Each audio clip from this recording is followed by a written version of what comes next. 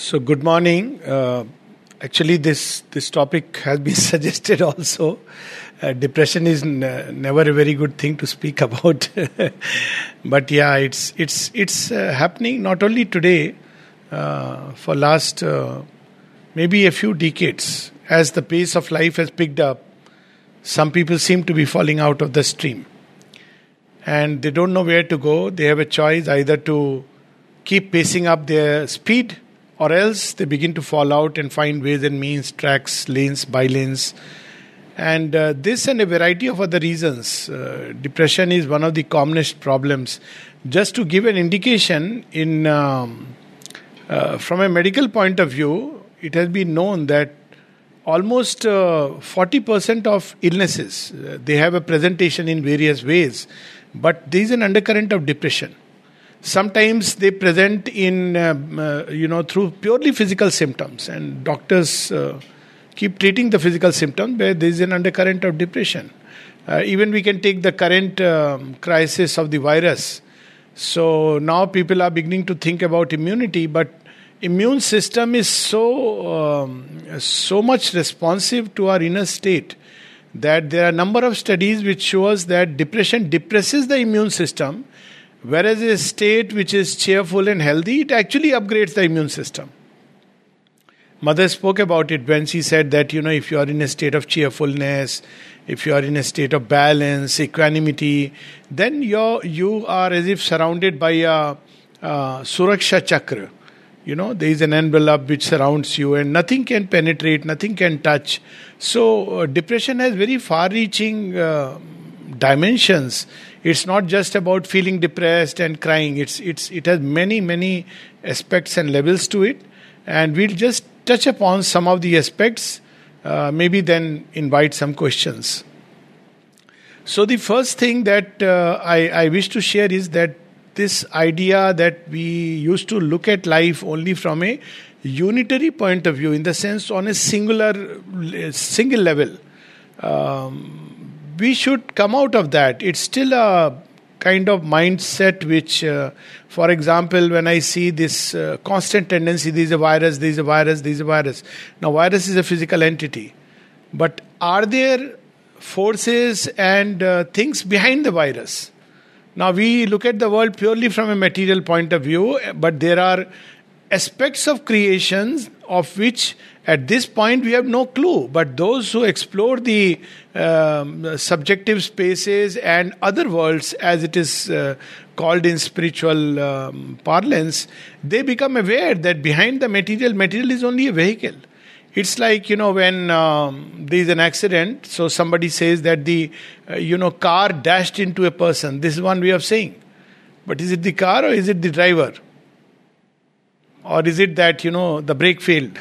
Is it that the mechanism failed? So, physical is only one dimension. There are many dimensions of our existence over which we have to understand life, understand creation, understand illnesses, health, relationships, the way we deal with the world and world itself. So, focusing on to depression, now there is no doubt a physical element to depression. And in physical itself, there are two aspects to it. One is something which we are born with.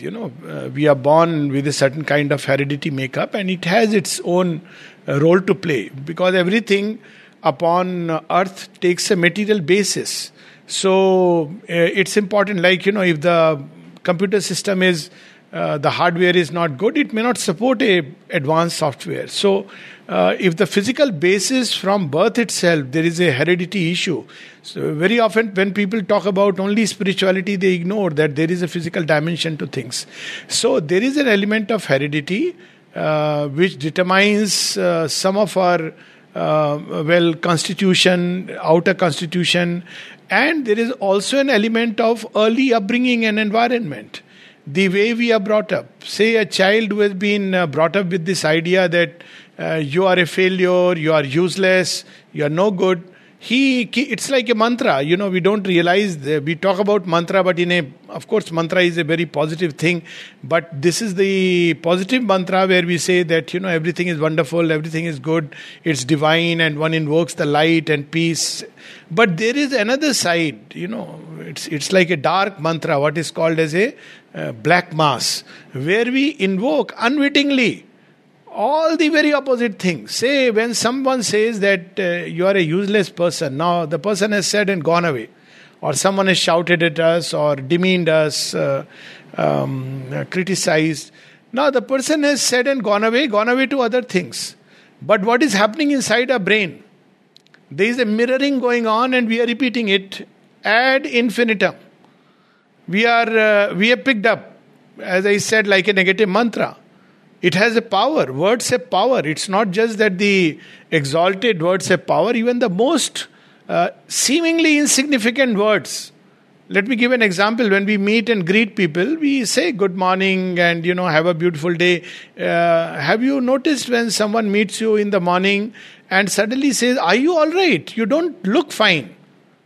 May have said out of goodwill. Ignorant goodwill. But see what happens whole day?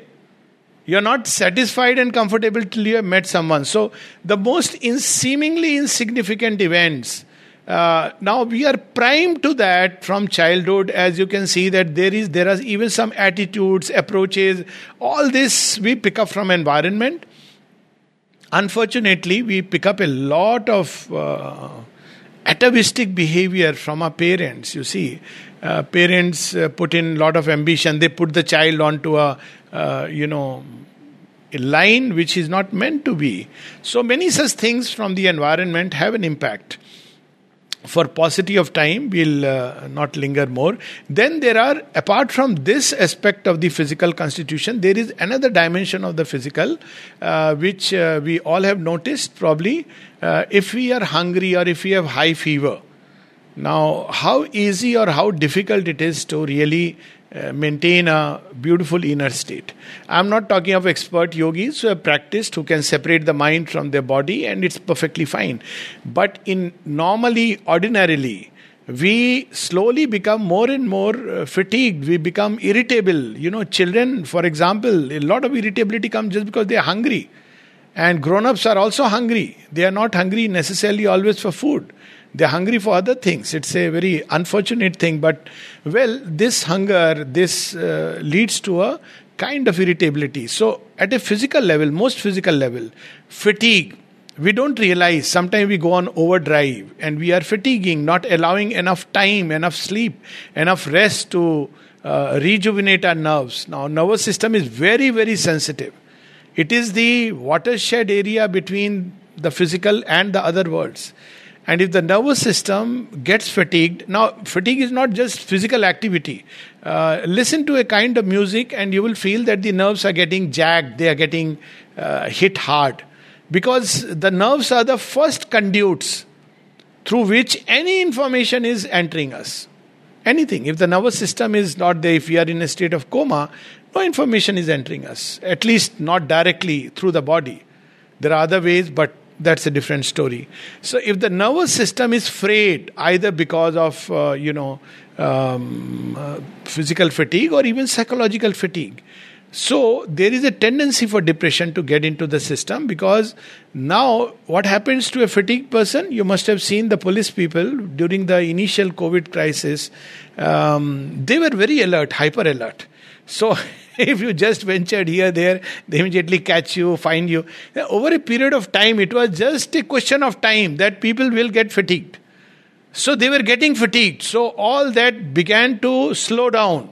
That's why in the battle area, where there is actually a confrontational battle, you don't keep people for very long. You have to change it.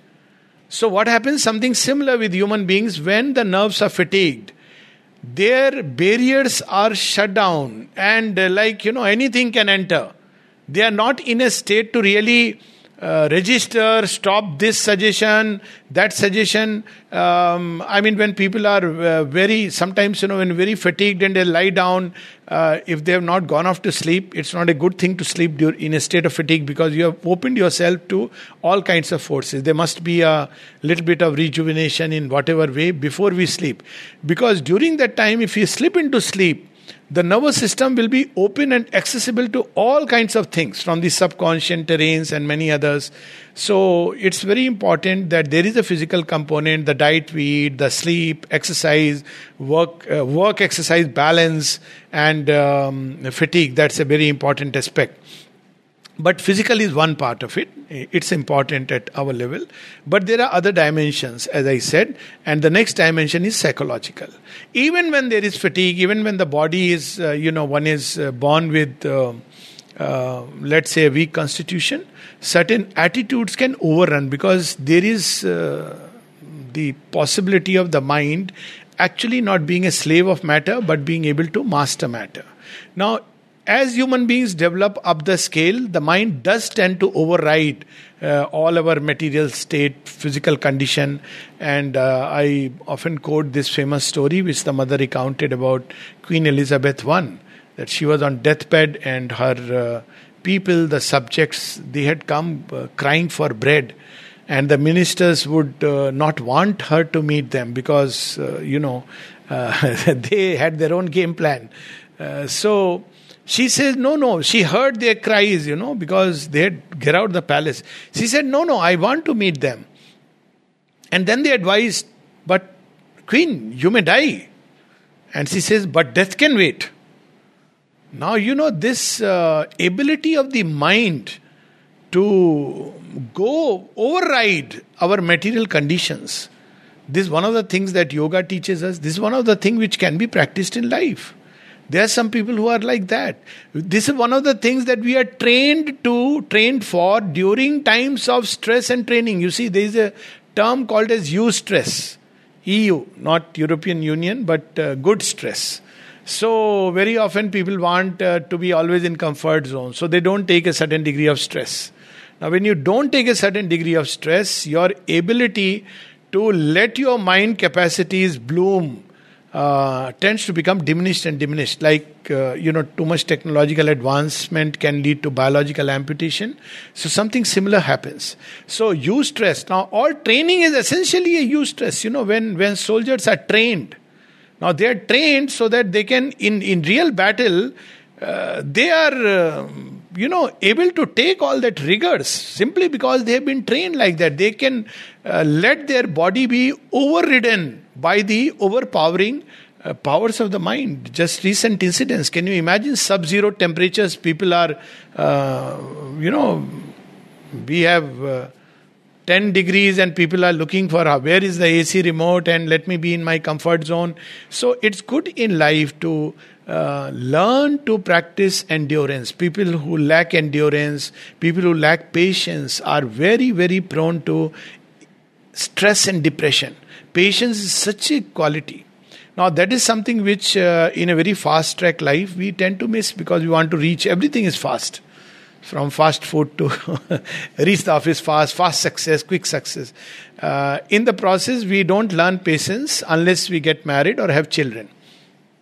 No, we can't deal with life without patience. So husbands and wife come to teach the other one patience. When they don't learn, then you have a child. Child will surely teach you patience. Infinite patience. Okay, because with friends we can be cross and just go away when we are not happy. But what do you do with children? Now I am not suggesting marriage as a solution to stress. It may be a cause. I am just saying that there are infinite opportunities in life to learn patience and endurance. I am reminded of a story of one famous revolutionary. You must have heard the name of Sukhdev, Bhagat Singh, Rajguru. We grew up with those names. So Sukhdev was one of them, 3 persons who was hanged. So I read a very interesting account of his. As a young child I had read it and it perplexed me. So this Sukhdev was going in a train and some English soldiers, British soldiers, suddenly for whatever reason, there was no reason really, they beat him up. And he kept taking the beating. Now, when I read that story, I said, what is this? He should have just, he is a revolutionary. What kind of revolutionary is he? What is he doing? And then I had to just wait for a few pages when he was asked that, why did you accept it? He said, I know that one day when they will catch me, they are going to do much worse. So I'm going to fight this battle. I must practice endurance. This word stuck to my mind. And later on is a similar story. There was a ship actually with this name Endurance. I don't know whether we have heard about this story or not. This is one venture which failed and succeeded. So this was a ship which was sailing all the way to Antarctica. Nobody had really reached there. Now you have all the facilities. And they took an expedition under this famous commander called Shackleton. Now it so happened, and the ship was named Endurance, maybe because of this commander's grandmother or whatever.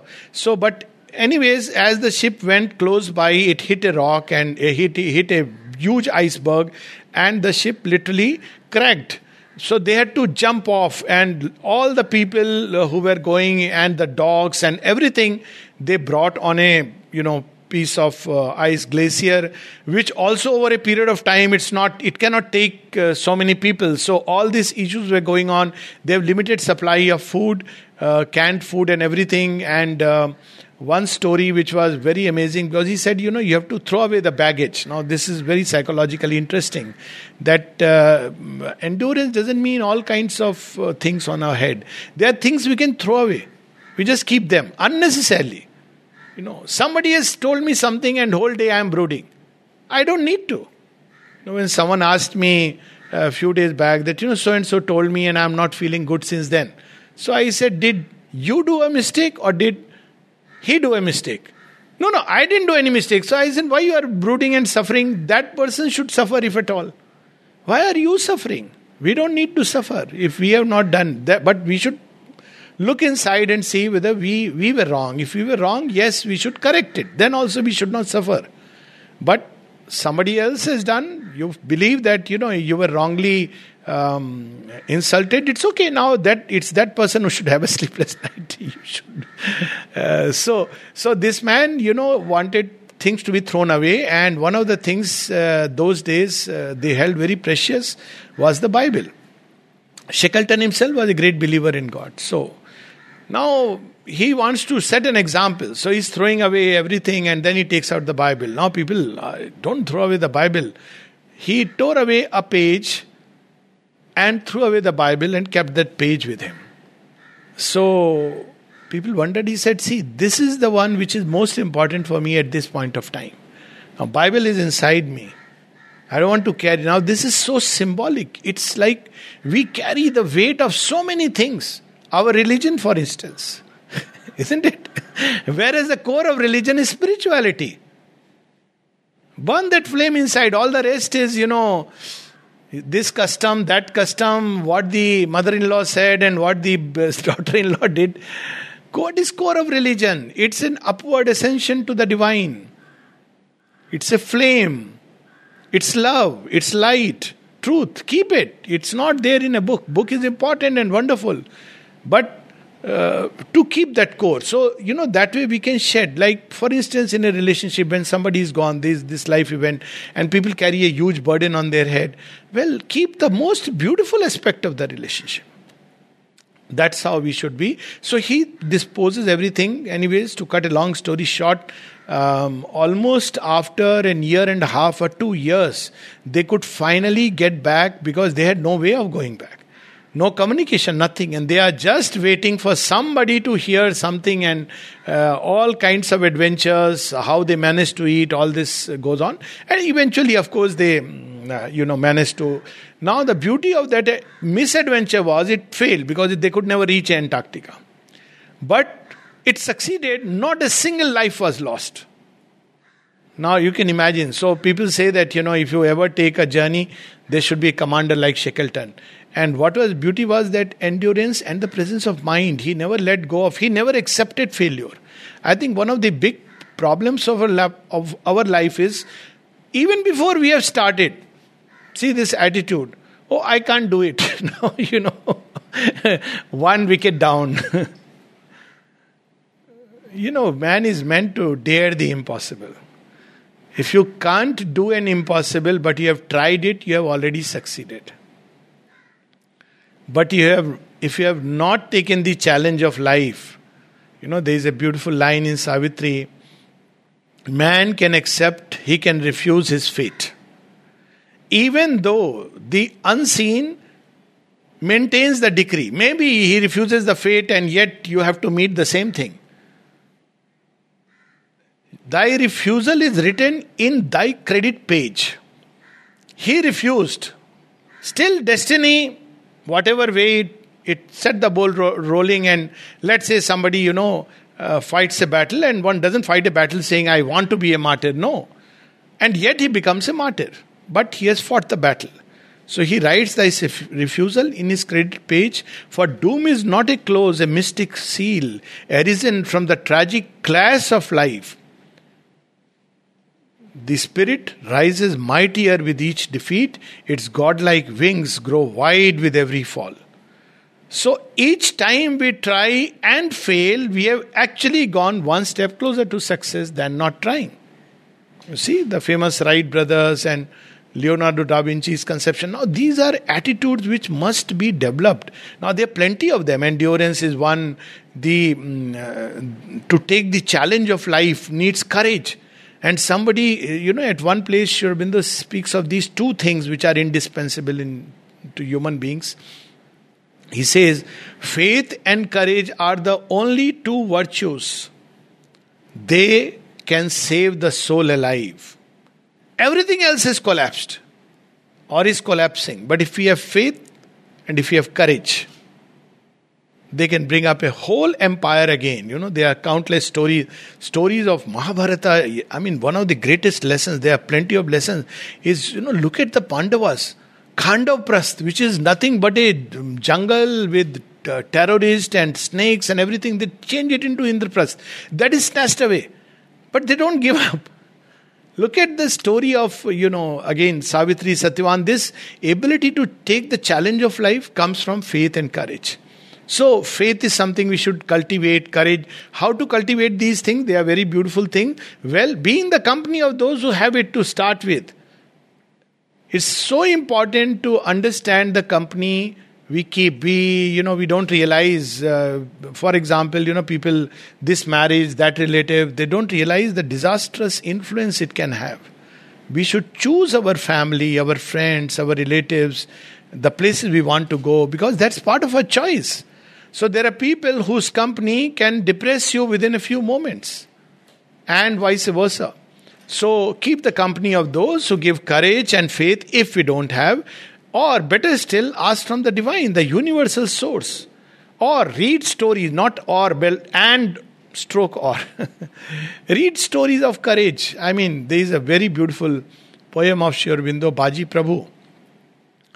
Now, just on a personal note, I had once very severe, gastroenteritis, vomiting and diarrhea and pulse collapsing. I had actually collapsed and gone to the hospital, and the drip had started. So a good friend, another doctor friend came, said, anything you need, Alok bhai, anything we can do for you? I said, yes, please take out Sri Aurobindo's Baji Prabhu and read it. I am telling you, it can breathe life into a near dead person. Within half an hour, I was all up about sitting. It's such a tremendous energy. There is this warrior, Baji Prabhu, who is facing imminent death. 50 Maratha soldiers facing 10,000 strong army of Pathans, Mughals, Rajputs and Afghans. You can't imagine, It's an impossible fight. And he fights till the last breath, and he falls and he wins. He fell, he died, and Sri Aurobindo describes all the goddess came over him till his last breath he fights. But as he falls, Shivaji comes with the infantry and the guns booming, and ultimately the enemy can't succeed.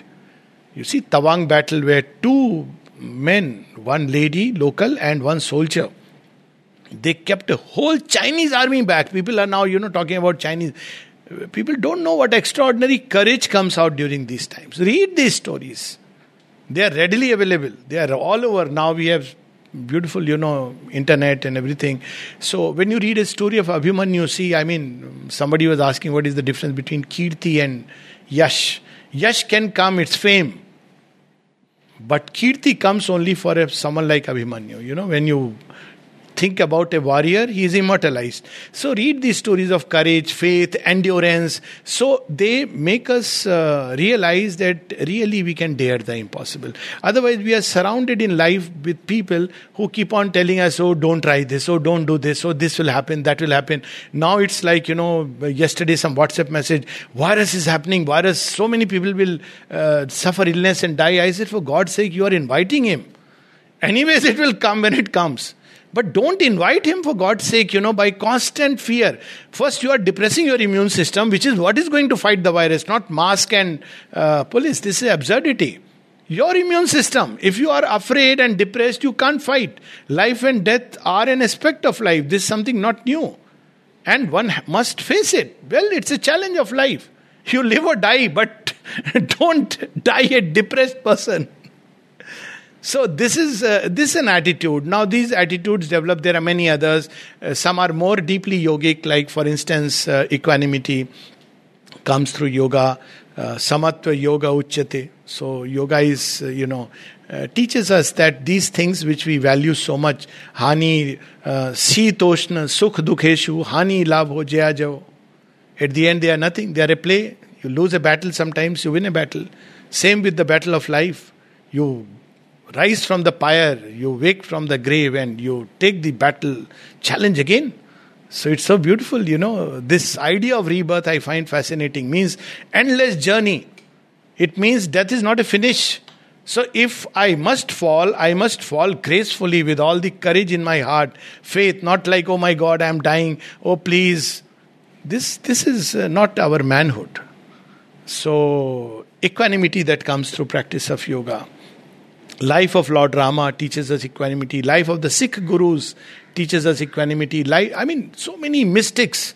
Sharma being beheaded, and he can still remember God. Amazing what degree, extent to which our psychological attitudes can take us, where the death becomes unreal.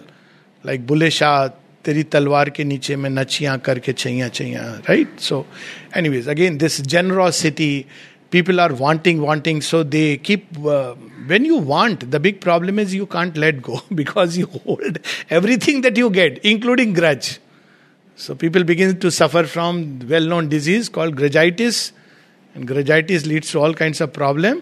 The solution, remedy to grudgitis is generosity. Be generous. What is there? Life is too brief to carry all kinds of things in the heart and carry till the grave. We should carry beautiful things, not these. So things which are... See, imagine even in a house, if you see kachara inside, muck, do you want to keep it? You want to throw it out, no? Not in another neighbor's compound, which is what we have been doing in proper disposable bags. But why do we keep this kachara? Jealousies and hatred. It's worse.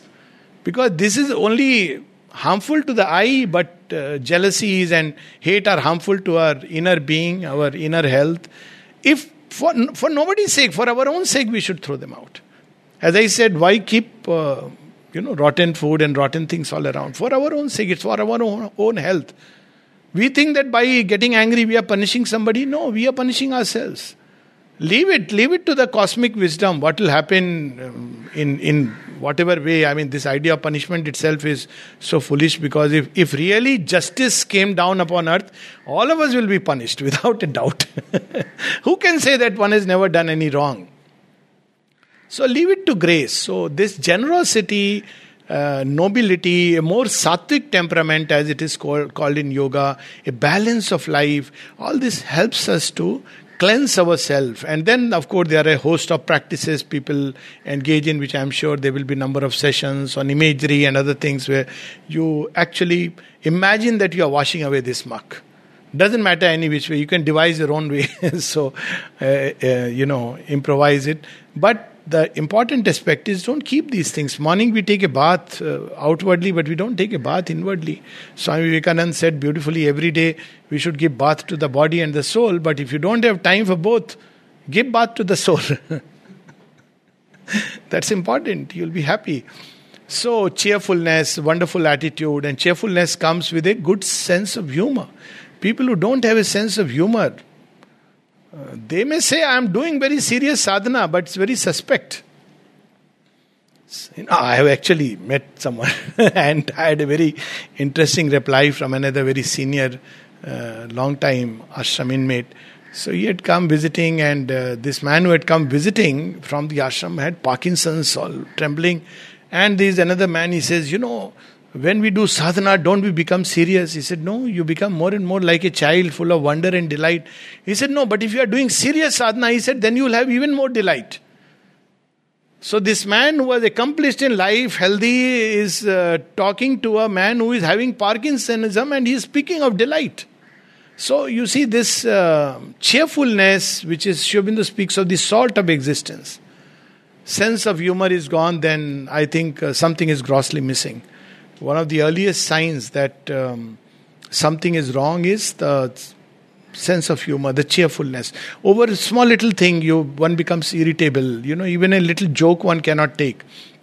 So this is one aspect of it. Then, apart from the psychological causes, as I said, which are very many aspects of it, there are occult causes. And occult causes is something like there is a play of forces. We know that behind every material object, there are material forces. So, behind all psychological movements and even behind material movement, there are there are occult forces. Forces which we don't see, but just because we don't see doesn't mean they don't exist. None of us has seen the virus except the virologist, but we trust that the virus exists everywhere. But none of us has seen God except the mystics, but we say God doesn't exist everywhere. Now that's, a question of our belief. When people say, virus is everywhere, I said, yes, God is also everywhere. Virus will spread like a contagion. Well, my cheerful state can also spread like a contagion. Someone asked me once, in the very beginning, I said, see, it's not that, but you are spreading fear. I want to spread faith. That's all. It's perfectly fine, valid. To each his own. So the point that I am trying to say is that fear, for example, it's a fear, anxiety, nervousness, agitation, depression of an abnormal kind, where you just feel that life is hopeless. The last thing to go in human life is hope. And the first thing, the thing that should be always kept alive, even if will is not operating, will is a tremendous, we are given all these resources, will is something so tremendous, we should develop it. Every life gives us 100 opportunities to develop the will every day. We lose it. Will is a great power. Faith is a tremendous power. Courage is a tremendous power. But if all these are yet, they have sunk, keep the hope alive. Hope is the last power. If hope goes, then it's like all darkness. So one must work, when you are dealing with people who are in that state. Even it's said that about people who are suicidal. When they say that, will this fan take this weight? Recently also I was hearing about this recent suicide. There are indications which are given. Now these indications means somebody please give me hope. It's a warped way of communicating that I am in great distress and I want hope. So hope is something which must always keep alive. But these forces cover up hope. How they cover up? By showing only a dismal, it's night. See, everywhere there is night. Now a person who is balanced will say, yes, it's night, but dawn is also going to come. It's the way you look at it. Night means tomorrow I have a new dawn. I have a new possibility. I'll wake up fresh. Good start, jump start to the day. But there is another way. All the good things have gone. It's night, it's dark. So, this perspective we must keep, because our psychological state opens to these forces. And of course in yoga they are called hostile forces and adverse forces. But their role is tremendous. And what is the power that they cannot really touch? The power that changes them. Now that power, is what is missing in very much in today's times. Age of competition, aggression, ambition and lust. All the doors to open to these forces, but there is one power which can counter them, and that is called love. Even I am talking of human love. Divine love can completely change them. But love, even human love. Mother's love for children is such a safeguard. I have often wondered when infants are born, life is so precarious, they don't realize it. From the womb till you are some age, because you have no sense perception, you don't know what is harmful, you don't know what is dangerous. But mother's love safeguards them. So this love, even at a very outer level, people will not take an extreme step if they love someone. But extreme steps literally mean that, all the candle of love has extinguished. This is called deficiency of vitamin L. Serious problem in civilizational disease, I call it. So how to get this vitamin doesn't come with money. People believe that it comes with money. Throw money, you will get love. Absurd. What you will get is a show of love, which is more dangerous. Love has to be genuine. Otherwise, there's nothing like true love, false love. There's either love or there's a show or sham or whatever. So the way to get love is not to want it, but to give it. And love anything. You can love, the plants. They are wonderful creatures. They absorb your love, give bloom in return. You will begin to understand their language. When you come out and greet them, good morning, and you'll feel that they are gently quivering. Give love to animals. Nowadays it's therapy. Keep a pet. Why? Because husbands are outdated. So keep a pet, it's so wonderful. He will not do anything. He will at least thank you for giving food. Husband will point out, namak kam tha. 100 days it's fine, but one day... Vice versa also, to be fair.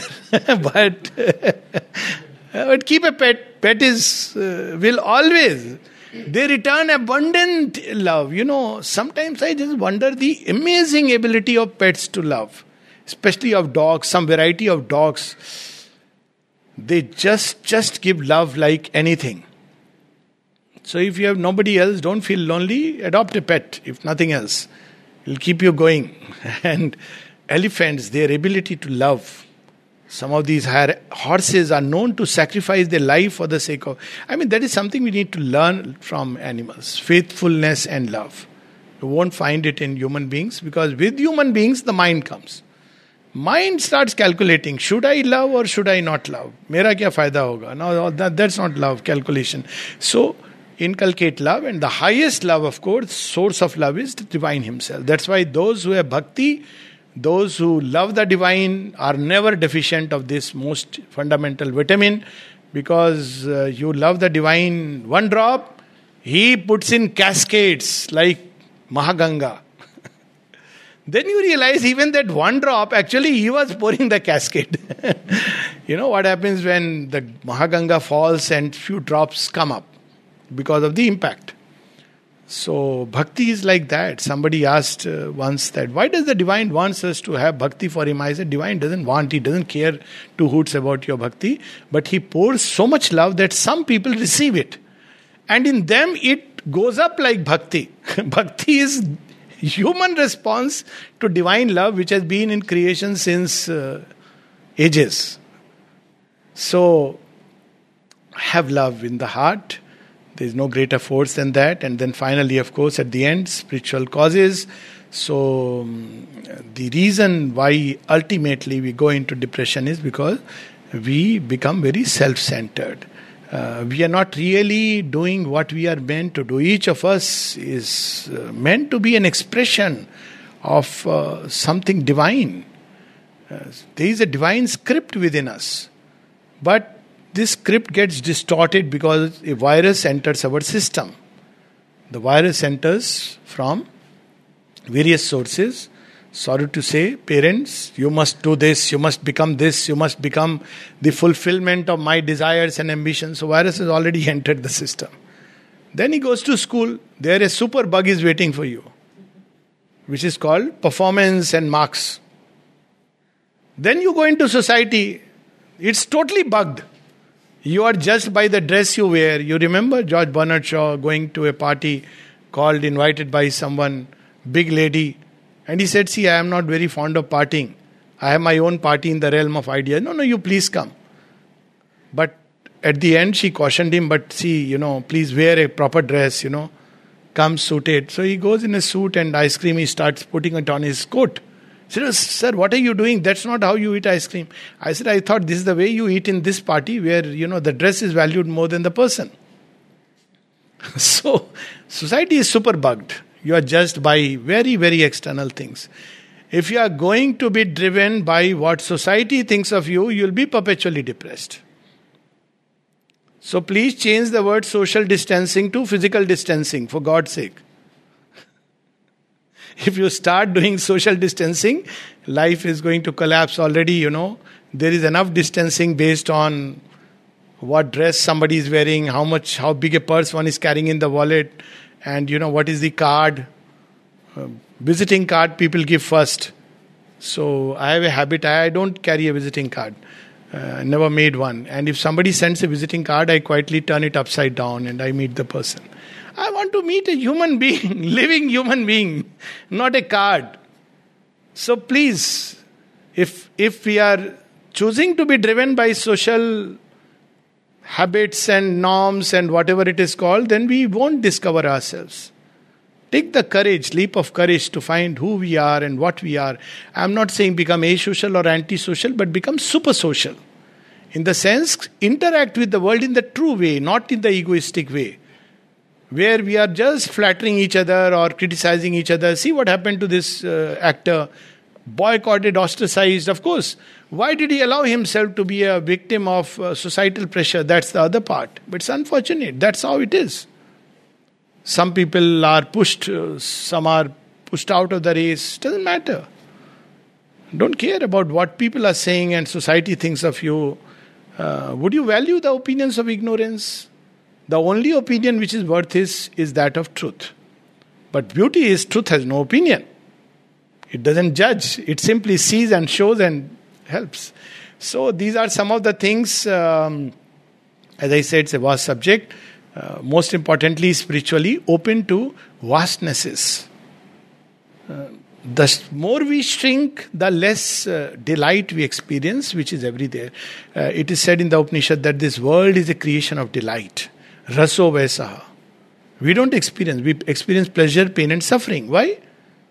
Try taking the mighty sea water in a small little lutia, carry it home and say, this is sea water. You see, next day it will not be sea water, but highly contaminated water.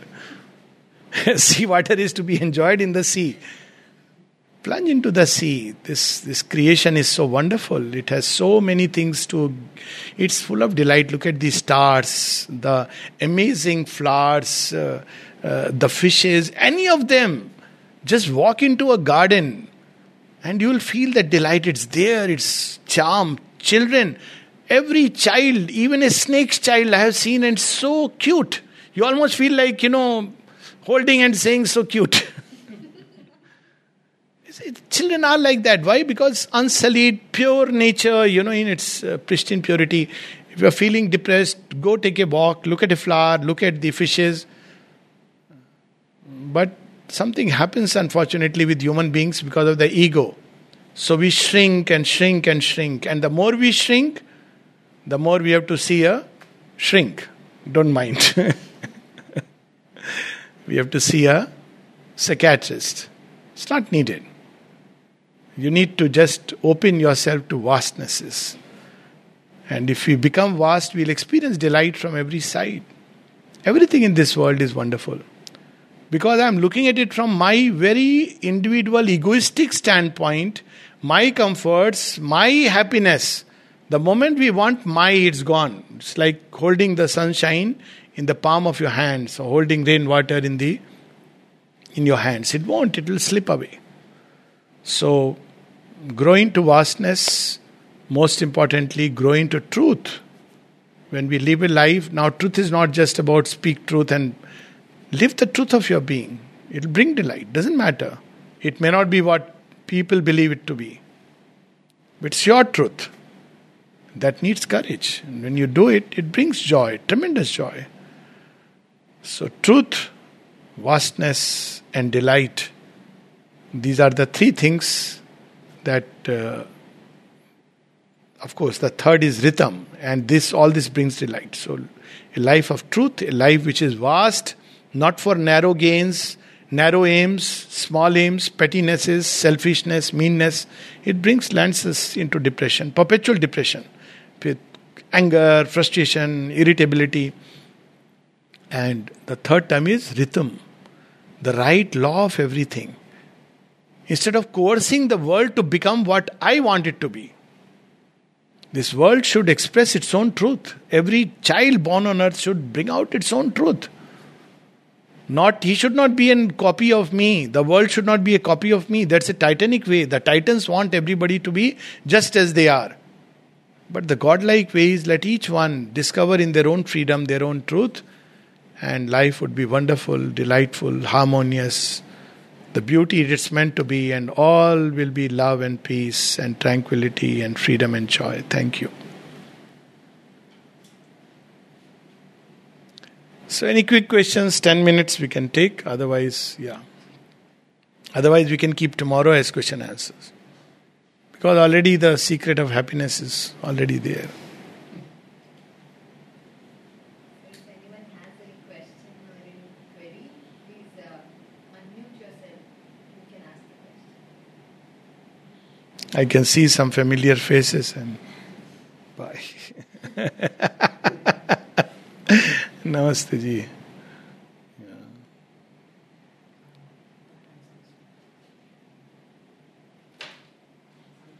I think this is a wonderful group. Everyone knows all these things.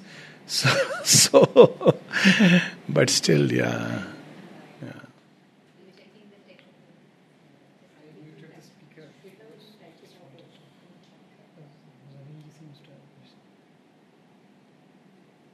You will unmute me? How I will reply? No, I muted the speaker. Muted. So, Yeah. Oh, they can ask the question. yes.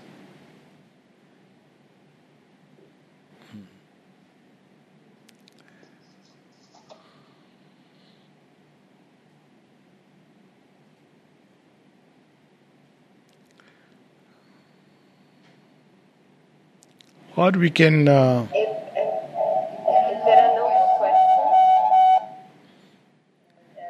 we can have question answer session tomorrow. Yes, I think that will be better. So we have the question answer session tomorrow, 9 to 9:45, same time. I was going to say same place, but now we are in virtual space. Okay, so we'll have the question answer session tomorrow. Please keep the questions ready and that'll be much easier. Yes. Shilpa, you have something to ask. Unmute yourself. Hello, Alokda. Yes, good morning. I have a question. Yes. Is the depression interlinked with our forget or forgiveness to the people from our past life, like from our childhood or maybe from the young age? Yeah. So, is it audible or do I need to unmute or anything? Nothing. Okay. Yeah. So, yeah. So, this is a subject which nowadays is quite coming up, that we carry things from the past life. Do we carry something like depression from our past life with people we have forgiven or not forgiven, and people who have not forgotten, things like that. But if we go to the core of it, now what really we are carrying from past life, we are surely carrying from a spiritual point of view certain things, but it's not so much the people and the outer events, but the essence of it. That's why I was saying that, it's much better even to face death with a beautiful state inside. Now sometimes it's true, like things like suicide. Now it can be carried over lives, few lives. Now why this happens is that states of consciousness which we have not conquered in a certain life, It's not about the people. People are just incidents in a vast play. But how we dealt with them. So it's not even that we have to once again encounter those people and forgive them.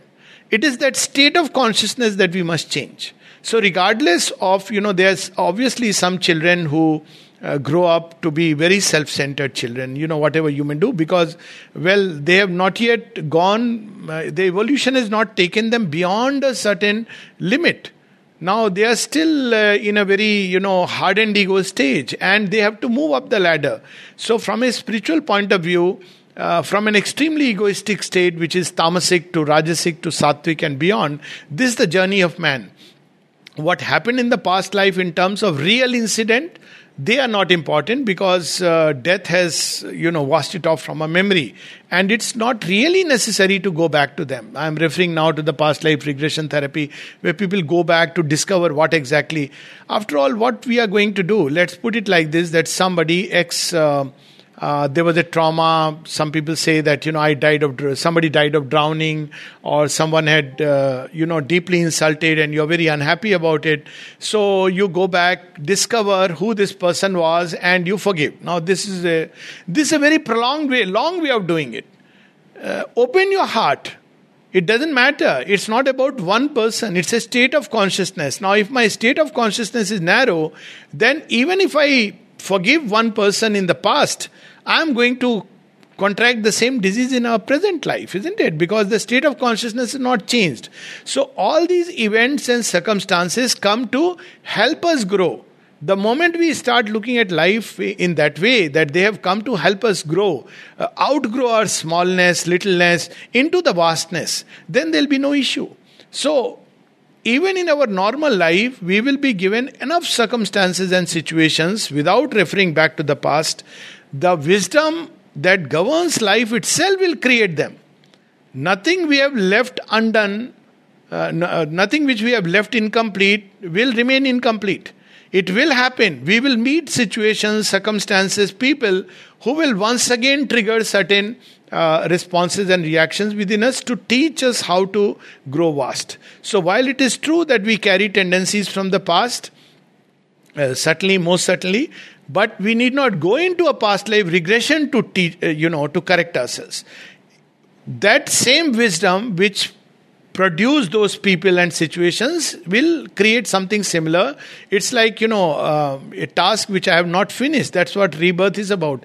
The unfinished strands of evolution, the unfinished curves of our journey, they come at some point in our life, in a particular life. They may not come in one life, but they will come, and we will have the opportunity to face them in another way. It may not be the same people. It need not be. But if we face it in the true way, then we will evolve. So the focus again shifts back onto the attitudes in our present life. That's what I am trying to say. Yeah. Okay. Thank you. Thank you. So we meet tomorrow, and we'll take question answers tomorrow. Thank you so much.